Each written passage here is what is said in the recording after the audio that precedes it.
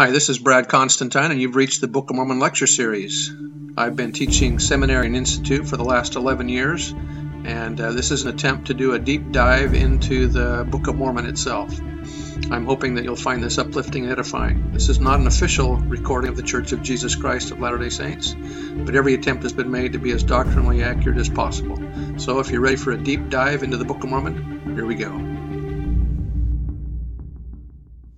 Hi, and welcome back to this Book of Mormon podcast. This is going to be for Ether chapter 2. So we've gotten the promise from the Lord that the Jaredites will not have their languages confounded, and that they're going to be allowed to go to a new land, which will be the Promised Land.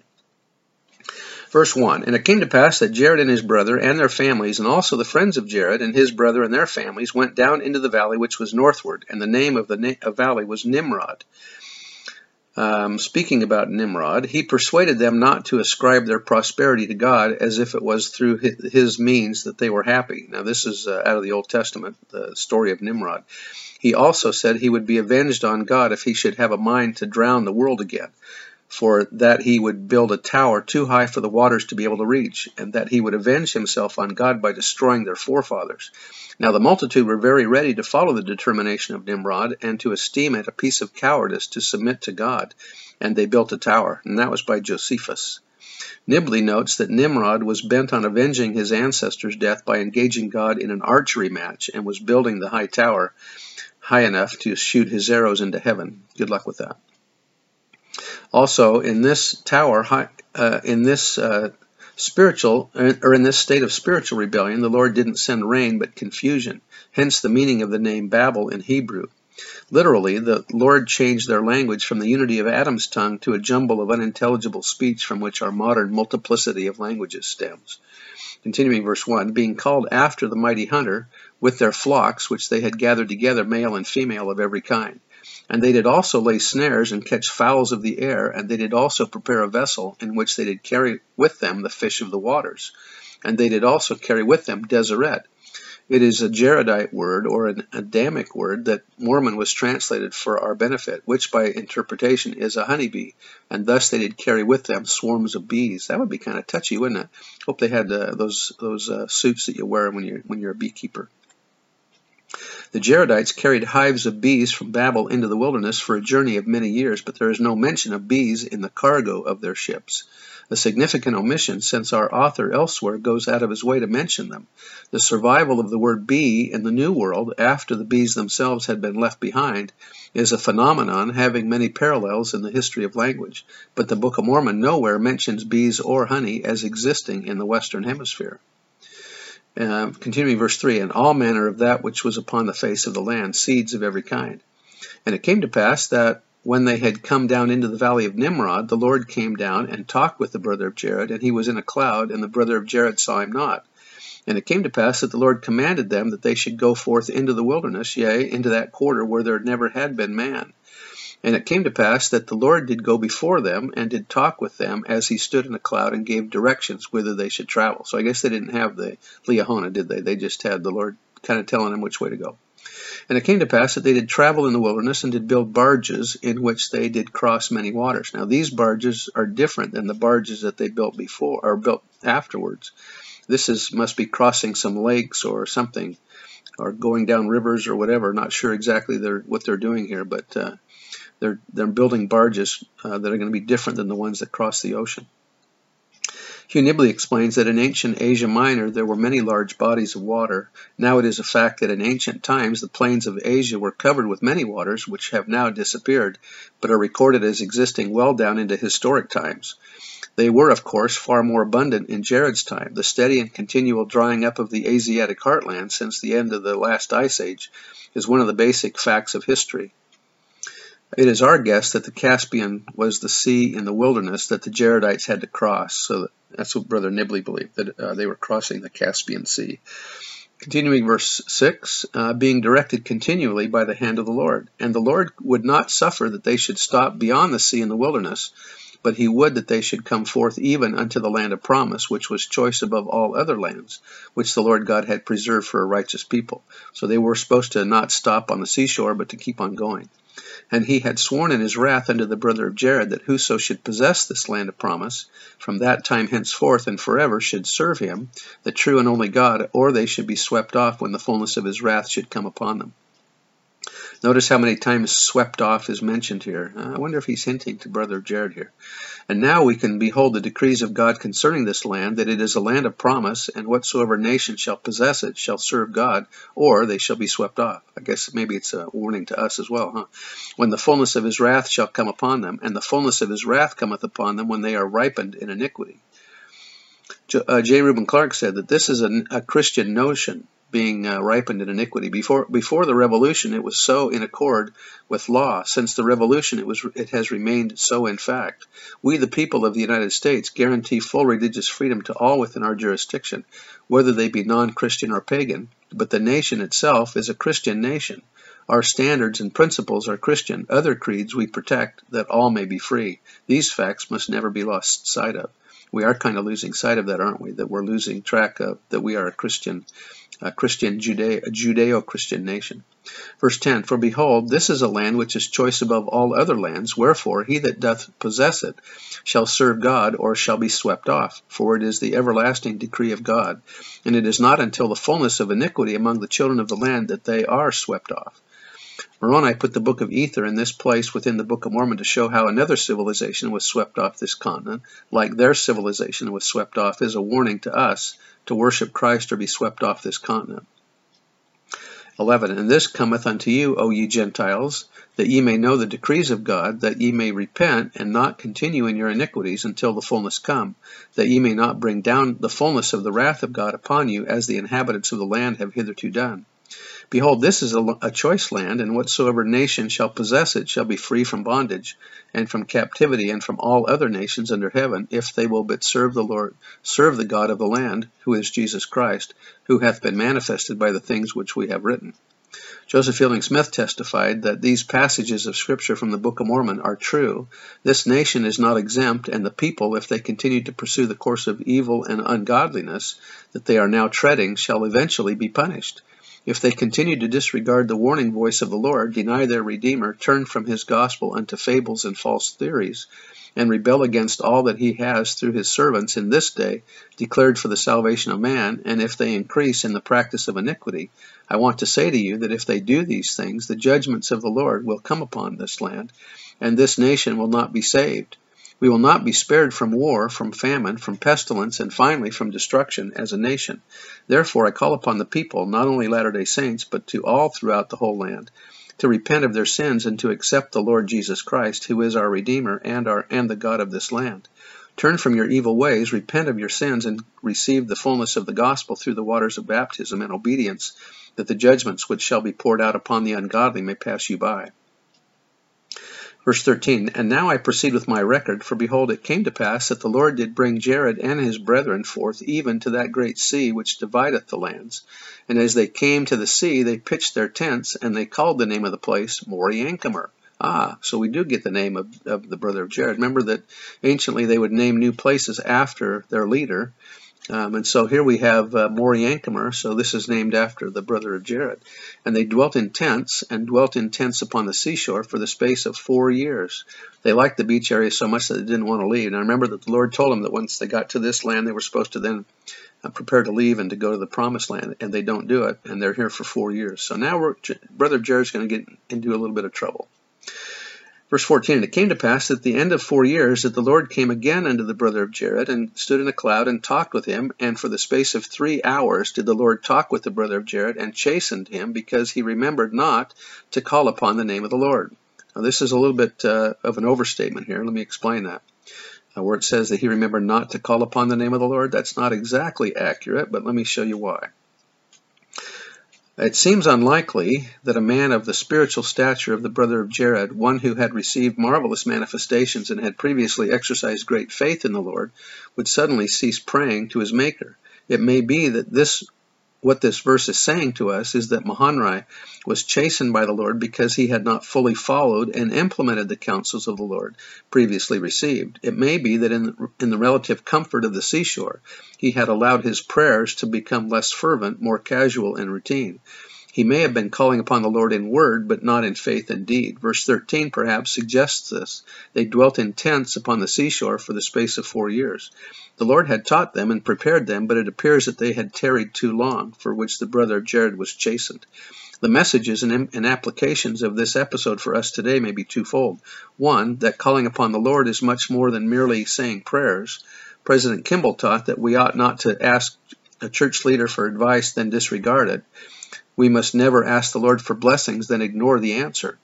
Calling upon the Lord requires not only frequency and fervency of prayer, but also action, commitment to do what the Lord commands and to implement his counsel promptly. 2, from the Lord's chastening the brother of Jared, we also see the danger of pausing too long in one place when we need to be moving forward, onward, and upward. Perhaps it was fear of the long ocean journey, complacency created by the comforts of the seashore, or the natural tendency to want to be commanded in all things that caused them to delay their journey. Whatever the reason, the Lord desired them, as he desires us, to press forward. Perhaps the Lord was chastening the brother of Jared in much the same way as President Kimball chastened and prodded the church when he said, "We have paused on some plateaus long enough. Let us resume our journey forward and upward. Let us quietly put an end to our reluctance to reach out to others, whether in our own families, wards, or neighborhoods. We have been diverted at times from fundamentals on which we must now focus in order to move forward as a person or as a people." Verse 15, "And the brother of Jared repented of the evil which he had done, and did call upon the name of the Lord for his brethren who were with him. And the Lord said unto him, I will forgive thee and thy brethren of their sins, but thou shalt not sin any more." President Kimball taught that the transgressor is not fully repentant who neglects his tithing, misses his meetings, breaks the Sabbath, fails in his family prayers, does not sustain the authorities of the church, breaks the word of wisdom, does not love the Lord nor his fellow men. A reforming adulterer who drinks or curses is not repentant. The repenting burglar who has sex play is not ready for forgiveness. God cannot forgive unless the transgressor shows a true repentance which spreads to all areas of his life. So when he tells us in verse 15, sin not anymore, he means not any sins anymore. Continuing verse 15, "For ye shall remember that my spirit will not always strive with man. Wherefore, if ye will sin until ye are fully ripe, ye shall be cut off from the presence of the Lord. And these are my thoughts upon the land which I shall give unto you, which I shall give you for your inheritance, for it shall be a land choice above all other lands. And the Lord said, Go to work and build after the manner of barges which ye have hitherto built. And it came to pass that the brother of Jared did go to work, and also his brethren, and built barges after the manner which they had built, according to the instructions of the Lord. And they were small, and they were light upon the water, even like unto the lightness of a fowl upon the water." So I want you to notice in this verse how many times this phrase is mentioned about how these barges were built. And you tell me if you think that they might be waterproof. Verse 17, "And they were built after a manner which they were exceedingly tight." Now this is also like Noah's Ark. Alrighty, let's keep going here. I'm going to start over in verse 17. "And they were built after a manner that they were exceedingly tight, even that they would hold water tight like unto a dish. And the bottom thereof was tight like unto a dish, and the sides thereof were tight like unto a dish, and the ends thereof were peaked, and the top thereof was tight like unto a dish, and the length thereof was the length of a tree, and the door thereof, when it was shut, was tight like unto a dish." So it sounds like they were probably tight like a dish, wouldn't you think? The Lord has also prepared us to withstand trials. We are the barges. We are tight like a dish to get through the storms of life. And notice that as the brother of Jared is told here that they're going to have storms, so are we, but that they've been prepared to withstand the storms just like we have. "And it came to pass that the brother of Jared cried unto the Lord, saying, O Lord, I have performed the work which thou hast commanded me, and I have made the barges according as thou hast directed me. And behold, O Lord, in them there is no light. Whither shall we steer? And also we shall perish, for in them we cannot breathe, save it is the air which is in them. Therefore we shall perish. And the Lord said unto the brother of Jared," the Lord solves, so he's going to solve the air problem for him. He says, "Behold, thou shalt make a hole in the top and also in the bottom, And when thou shalt suffer for air, thou shalt unstop the hole, and receive air. And if it so be that the water come in upon thee, behold, ye shall stop the hole, that ye may not perish in the flood. That's good counsel, isn't it? As soon as the water starts coming in, make sure it doesn't. A.L. Zobel said, after the hole is made, it is seen that water will come into the boat. A tube is built from the bottom to the top of the barge, housing in both holes completely. Now we have a funnel right through the boat. Water can come into the tube as high as the water line of the vessel. The model of the barge we have built has a stop hole both in front and in the back of the tube, just as the top of the second deck, the living quarters of man and animals. The hold, or bottom, is the place where flood water and seed of every kind are stored. Where food, water, and seed of every kind are stored. These stop holes can easily be opened or closed as needed. The purpose of the bottom hole is at least twofold. First, it acted as a stabilizer to keep the barge at an even keel. Second, it could be used to get rid of refuse. As a third function, it may also have aided in inducing the circulation of air when the barges were tossed upon the waves, whereby air would be sucked in and forced out again through the tube. Verse 21, and it came to pass that the brother of Jared did so, according as the Lord had commanded. And he cried again unto the Lord, saying, O Lord, behold, I have done even as thou hast commanded me, and I have prepared the vessels for my people, and behold, there is no light in them. Behold, O Lord, wilt thou suffer that we shall cross this great water in darkness? And the Lord said unto the brother of Jared, What wilt ye that I should do, that ye may have light in your vessels? For behold, ye cannot have windows. Brother Nibley said, this would make the invention of glass far older than anyone dreamed. It was until the recent finding of such objects as Egyptian glass beads from the end of the 3rd millennium BC. We need not be surprised if the occurrences of glass objects before the 16th century BC are few and far between, for glass rots like wood, and it is a wonder that any of it at all survives from remote antiquity.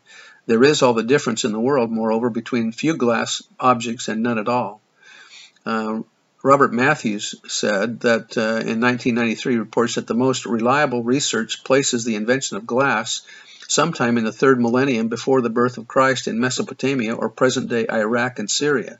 And further, the earliest known glassmakers worked in Mesopotamia as far back as 2500 BC, crafting beads and other small objects to imitate precious stones.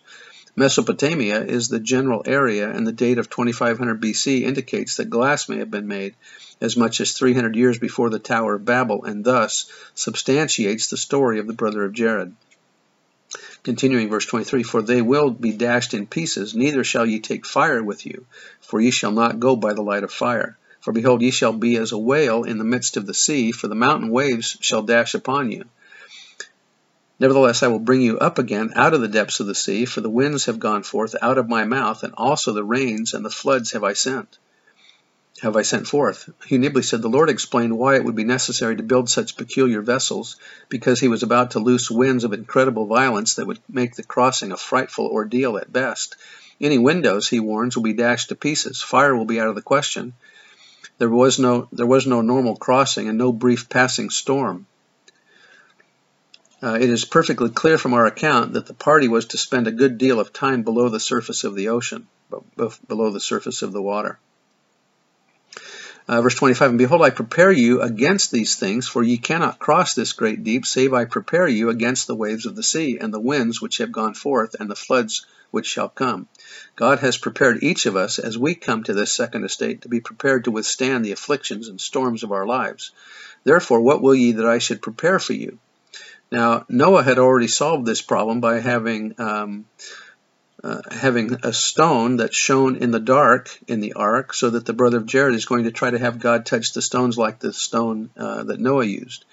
If you look back in Genesis chapter 6, verse 16, you'll notice that there's a footnote for the word light or window, and it says Hebrew sohar. Some rabbis believed it was a precious stone that shone in the ark. And so this may be where the brother of Jared gets the idea that maybe if God could touch a stone, and then we would have enough light in the boat. Continuing verse 25, that ye may have light when ye are swallowed up in the depths of the sea. Noah had already received a stone. And so Harold Lee said, then the Lord went away and left him alone. So this was up to Jared now to figure this out. How are we going to get light in the boat? So if he's read the account of Noah and he got the idea of a stone that would shine in the darkness, then maybe he's molting out these rocks to get light, so that God, if he touches them, would create the light. So, brother, then the Lord went away and left him alone. It was as though, this is Harold B. Lee said, it was as though the Lord were saying to him, look, I gave you a mind to think with, and I gave you agency to use it. Now you do all you can to help yourself with this problem, and then after you've done all you can, I'll step in to help you. This is the principle in action. If you want the blessing, don't just kneel down and pray about it. Prepare yourselves in every conceivable way you can in order to make yourselves worthy to receive the blessing you seek. When we are situated that we cannot get anything to help ourselves, then we may call upon the Lord and his servants who can do all. But it is our duty to do what we can within our own power. That is a tremendous principle. In order to teach young people how to approach the Lord and how to prepare to receive what the Lord has promised for those who are faithful, we must teach them these fundamental steps. After Moroni had read this great experience of the brother of Jared, he added, therefore, dispute not because ye see not, for ye receive no witness until after the trial of your faith. What is doctrinally significant about these verses is not so much the content of the Lord's instructions concerning the shape of the barges, the means whereby oxygen was made available, or the lighting of the interior, but rather the process whereby the brother of Jared came to acquire this important information. What will ye that I should do? Was the Lord's response to the brother of Jared's prayerful petitions that outlined the group's predicament and their special needs. Implicit in the Lord's question is the Lord's expectation. He expects Maury Ankamer and expects each of us as well to use his intellect and his common sense as he seeks solutions to his problems. Oliver Cowdery learned this lesson the hard way when the Lord told him that he could not translate because he had erroneously assumed that he would grant him his desires merely for the asking. It may be that we approach our prayers the same way Oliver did. It may be that all too often, when we are praying about our problems and our own unique needs, the Father may be saying to us, what will ye that I should do? We may be forfeiting greater personal revelation and inspired instructions from the Lord because, expecting the Lord to do all the work, we give no serious study or thought to the solutions, but merely ask. Receiving revelation is often a strenuous endeavor that requires intellectual effort coupled with faith and spiritual yearning. So this is a wonderful instruction for us as we try to understand better the principles of the gospel. And I bear testimony that these things are true, that this is translated material, and that we have been prepared to go through the storms of life because we are tight like a dish too. I say that in the name of Jesus Christ. Amen. See you next time.